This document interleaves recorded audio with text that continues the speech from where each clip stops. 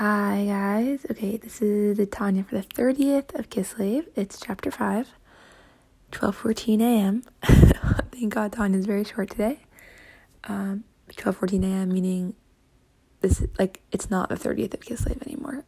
But that's okay. Baruch Hashem, here we are.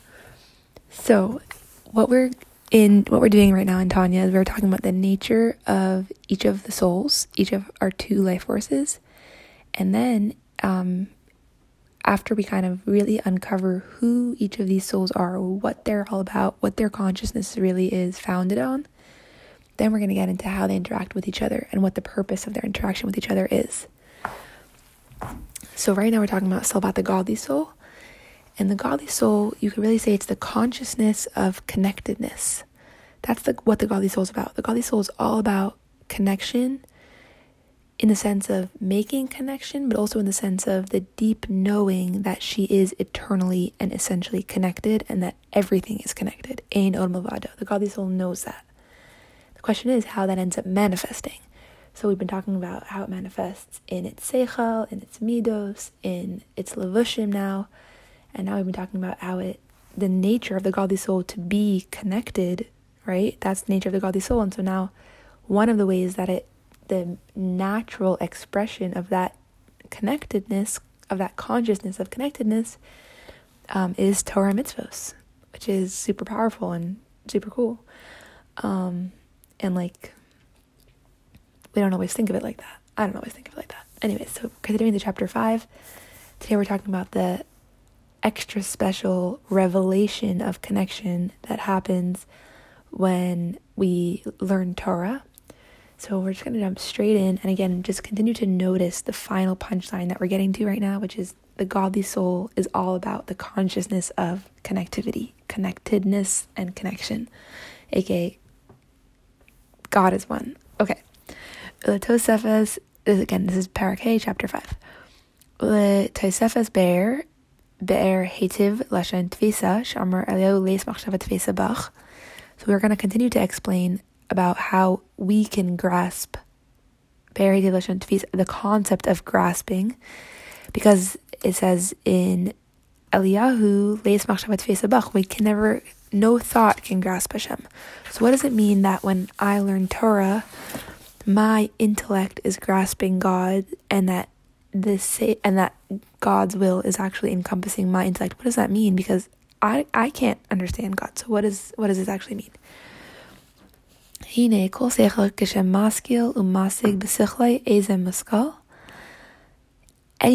that a seichel at an intellect is perceiving or understanding some intellectual subject,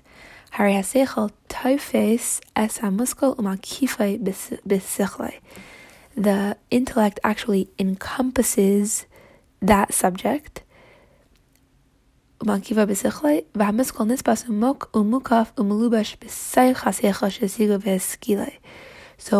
it's first of all that my intellect is enwrapping the subject, and also the subject is enwrapped by my seichel. What's the difference? Good question. I thought I understood this before I started this recording. Encompasses it? Yeah, my mind grasps and encompasses it, and also it is encompassed by my seichel. So it's basically just like this full-on union happening. And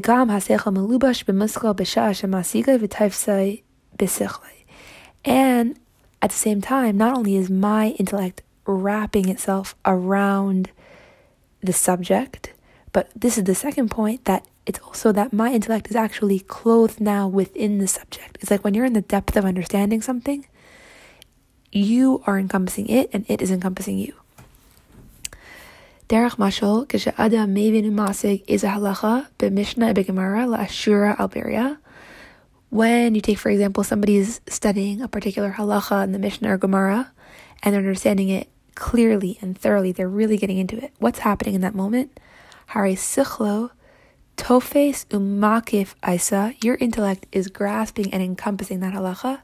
V'gam sichle melubash ba ba'isa sha'a, and also that your intellect is also within that thing, within that intellectual idea, within that concept. So not only is the intellectual idea surrounding you, but you are actually within it. It is actually surrounding you also. So it's this full-on unity happening. What are you being unified with when you're studying a halacha?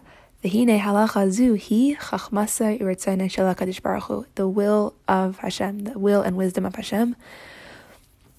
She'ala b'ratzayna she'kesheyit'ain Reuven kach v'kach, because it arose in Hashem's will that when Reuven would claim thus, derech mashal v'Shimon kach v'kach, and Shimon would say something else. Yeah, hapsak b'neihem kach v'kach. The ruling should be this and this. There's a halacha about it.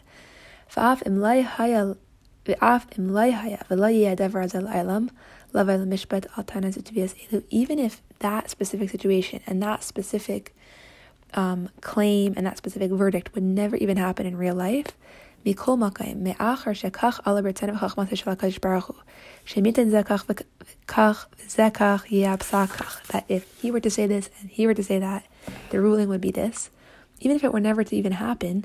When a person intellectually gets into this understanding of what the verdict is, again, even if it never were to happen, and then there's a very powerful word that the Rebbe says here, kahalacha, meaning assuming that you're getting to this verdict from a place of halacha instead of just your intellectual understanding. So let's say Reuben says this and Shimon says this, and you're like, oh, I think that, and it happens to be that your intellectual understanding is the same as halacha, but you didn't get there through halacha, the unity is not happening. But if you are studying the halacha, and then from studying the halacha you get to this point, if you're understanding it from the way that it's elaborated with in Mishnah and Gemara or the Paiskim, masig v'tofes umakif b'sichlei, you're comprehending and grasping completely and wrapping yourself with ritzayna v'chachmas shel HaKadosh Baruch Hu, the will and wisdom of Hashem Himself, that no thought can grasp and that nobody can reach. Only through learning the halacha are you able to receive and be within this literal divine embrace. Also his seichel is enclosed in them.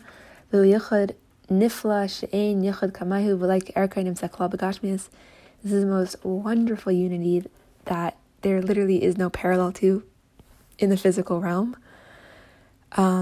Why is it so wildly amazing? Because it's two things that are completely disproportionate. It's my understanding that is completely being enwrapped with God's infinite will and wisdom, and essentially Hashem Himself.